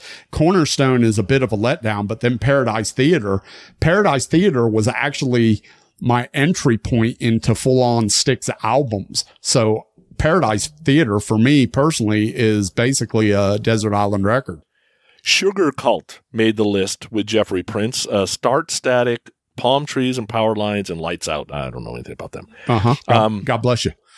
Wayne Cross. God bless you, Wayne Cross. Survivor made the list. Vital Signs, When Seconds Count, Too Hot to Sleep. Dude, if I was going to pick a three, those would be the three I pick. Taylor Swift made the list. Jeffrey Prince went from Sugar Cult to Taylor Swift with Speak Now, Red in 1989. I'm sure they're wonderful. And then Righty, of course, has to talk about Ted Nugent. Went with the self-titled record, Free for All and Catch Scratch Fever. There's some great songs on those three records for sure. Yeah, that brings us to my fifth and final trilogy, and I'm going to go with the second great German rock band on the list for me tonight, and that is the Scorpions. We are from Germany. And I came into the Scorpions at Blackout. That was my introduction to the Scorpions. By God, probably my favorite Scorpions album to this date. Love it. But then I went back to Animal Magnetism. And Love Drive. Love Drive was 50% for me. There was hit or miss stuff on Love Drive that I didn't love. Animal Magnetism I liked a lot. Blackout was a home run. Then they put out Love at First Sting, and I was sold. So my trilogy is Animal Magnetism, Blackout, Love at First Sting. Great records. The height of their popularity here in the States for sure were those three records. Absolutely love it. And Danny Miller and Stu Preston agreed with you, and Love at First Sting is a Desert Island album for me. And if I was to pick 3 Scorpions trilogy, this would be my trilogy also. So, all right, a few more from the listeners. The Beatles made the list a couple of different ways. So Gary Capp and Joe Schaefer said Rubber Soul, Revolver, and Sgt. Pepper's. And then Casada said, well, it's more like Help, Rubber Soul, and Revolver. I don't know a lot about the Beatles, but I do know Casada's wrong a lot, so I'm going to go with Gary. I would agree with Gary, actually. Rubber Soul, Revolver, and Sgt. Pepper's for me. Jolie put The Cult and The Cure on the list. So Love Electric and Sonic Temple for The Cult, which most people would agree with that. For The Cure, The Head on the Door, Kiss Me, Kiss Me, Kiss Me, and Disintegration. I just don't know a lot about The Cure anyway. Tom S. went with The Who and went with Tommy, Who's Next, and Quadrophenia. But then Pete Castelli went with The Who and went with Tommy, Live at Leeds, and Who's Next. My guess is most The Who fans would say Tommy, Live at Leeds, and Who's Next. That would be my guess. The Wild Hearts made the list with Brent Milhouse, Earth versus the Wild Hearts, the PHUQ record, which I guess phonetically spells fuck, and then Fishing for Luckies. Okay, don't know a lot about that. Our buddy Rob from The Cruise and Daniel Peoples went with Twisted Sister, Under the Blade, You Can't Stop Rock and Roll, and Stay Hungry. For most Twisted Sister fans, they would probably go with the same 3. Murph, of course, Murph has got to answer with Goddamn You Too. The Joshua Tree, Rattle and Hum, and Achtung Baby, and I Get It. There's probably 12, 14 hits on those 3 records. I just don't like You Too. So, and then Van Halen made the list, which, of course, Van Halen's going to make the list. Van Halen 1 went, Van Halen 2, Women and Children First. Makes sense. David Rudott, Tom S., Brian Knapp, Anthony Lauro, Michael McClellan. Okay, makes sense. VH2, Women and Children First, Fair Warning. That also makes sense. I guess if you don't like the VH1 record, maybe. Jeff Goss said that one. But then Christopher Luke, who probably is a huge Van Halen fan, said Fair Warning, 1984, 5150. Did he forget Diver Down? Obviously. Yeah, I mean, honestly, the first 6 Van Halen records, you can do it any way. You can chop up that 6 records into 3s and go for it. Go 1, 2, 3, go 2, 3, 4, go 3, 4, 5. Any way you want to do it. It doesn't matter. The first 6 Van Halen records are perfect. They're brilliant records. I understand some people are going to like this one better than that one or whatever, but it's just great. Yeah, you can go any way you want. So whatever, but yeah, don't omit Diver Down. It's a great summertime record, dude. I actually probably, this is going to be a sin. I don't care. I actually probably like Diver Down, at least at this moment in time. I probably actually like Diver Down better than I like 1984 as far as summer records go. And, yeah, whatever. If I had to go with the Van Halen trilogy, nobody would pick mine. It would be Diver Down, 84, 5150. Yeah, that's okay. There's nothing wrong with that. Hey, Hollywood, you know what time it is. Let's connect it to Kiss. You wanted the best, and you got the best. The hottest band in the world, Kiss!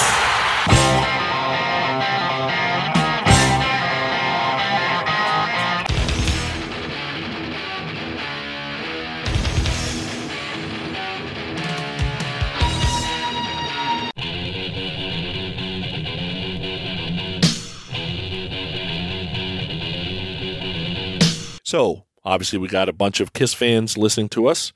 19 people picked Kiss. Okay. Rod, I think it's Strachan, said Hot in the Shade, Revenge, Carnival of Souls. Bless you, Rod. Okay. Pete Castelli went with Alive, Destroyer, Rock and Roll Over. Okay. Tom S. and Jolie went with Kiss Hotter Than Hell, Dressed to Kill, which is the first three. Jeff Trott, our buddy, went with Crazy Nights, Hot in the Shade, Revenge. Okay, he's an 80s Kiss guy, no problem.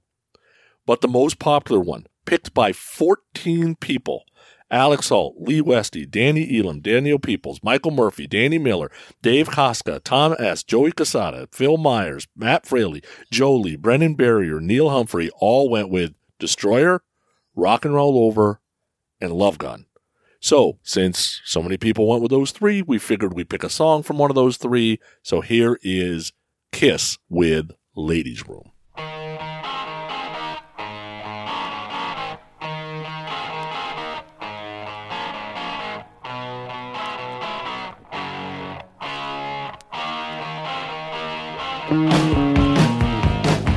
Every time it's the same. What follows me is my fame. You're what I need to play the game. You say you like to dance. I think I'll take a chance. Oh, baby, maybe it's time for romance. You're such a jewel in the rough. You wanna show me your stuff. For my money, you can't be too soon. Meet you in the ladies' room. Meet you in the ladies' room. For my money, you can't be too Meet me in the ladies' room. What is your trilogy of Kiss? What's your holy trilogy? You have one? Yeah, if I have to pick one, I think I would end up at Animalize, Asylum, Crazy Nights. If I have to pick a makeup one, I probably land on Kiss Hotter Than Hell, Dressed to Kill. Because Destroyer just has some songs I cannot stand. Mm-hmm. So non-makeup for me would probably be Lick It Up, Animalize, and Asylum. That's my trilogy of non-makeup. Destroyer, Rock and Roll Over, and Love Gun are probably my makeup years. Destroyer has a lot of good stuff, but it also has it also has Great Expectations, which is really rough. So yeah, I mean, look, you can't go wrong with Destroyer, Rock and Roll Over, Love Gun. I gotta love God Bless Rod, Hot in the Shade, Revenge, and Carnival of Souls, huh? Wow. Okay. All right. All good. So, interesting episode. Very surprising. Like, after I put out the Facebook post, I text you and I'm like, what the hell is going on? We obviously hit a nerve with these people. And I didn't know there was so many. I don't agree with them all, but like you said, music is what it is. And it all kind of ends up, where you stepped in. It's a little bit of a longer episode, but people took their time and energy to answer us, and I wanted to make sure that we shared what they had because, I don't know, maybe there's a Sepultura fan out there that didn't know they had a Holy Trilogy. I don't agree with the Holy Trilogy, but maybe somebody does. Yeah, it's definitely subject to your personal taste and stuff, but yeah, I mean, it's definitely interesting, and I wanted to use the term Holy Trilogy because a lot of people talk about, well, what are your favorite, 3 records? What's your Holy Trilogy of rock and roll? And it should be consecutive records like that. Maybe we do an episode in the future where we say a band that had 2 and the next record was a piece of crap. I don't know what you call There's that. a lot of those. Yeah, exactly. That I can name 50 bands. Probably. So who knows? But yeah, we've talked about debut records, and this is definitely different than that. But long episode, great feedback. Thanks for everybody that participated. This is what I love about the podcast and the discussions that we have, because we can get the listeners involved just like this. These are the conversations we have sitting in that bar, right? That is absolutely right. So thank you for listening. Thank you for participating. And as we said before, if you missed out on the participation, most of the time we go to the Facebook Loud Minority group. So make sure you join there. Yep. Thanks to Pantheon Podcast and all the great podcasts over at Pantheon, the place for music lovers. Go check out the Pantheon Podcast Network. We are proud members of the Pantheon Podcast Network. Until next week, see ya. Later. That's the show. So let's shuffle, rattle, and roll us out of here. Until next week. Always remember, peace, love, and rock and roll.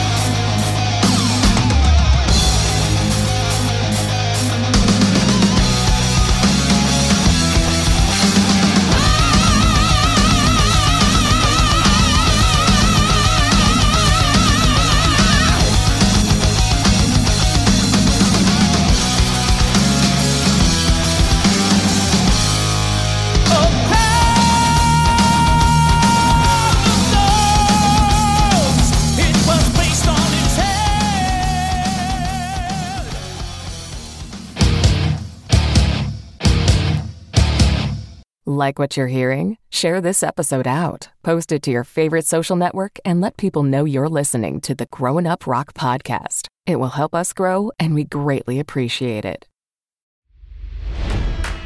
It's NFL draft season, and that means it's time to start thinking about fantasy football. FantasyPoints.com features industry-leading experts and prognosticators using proprietary hand-charted data to help you score more fantasy points. FantasyPoints.com is the place to go for whatever kind of fantasy football you play. Whether you play fantasy football, daily fantasy sports, or do a little bit of everything, Fantasy Points has the meticulously researched content to guide you to victory. And why wait for the fall? Fantasy Points also covers the new spring football league, the UFL. Join the guru, John Hansen, Scott Barrett, Joe Dolan, and other massive names in the fantasy football universe with an exclusive offer. Use code Pantheon for 15% off any Fantasy Points package, including the all-in package, with access to every article, tool, and data nugget that Fantasy Points has to offer. That's FantasyPoints.com and code Pantheon for 15% off at Fantasy Points. FantasyPoints.com, code Pantheon. Score more fantasy points.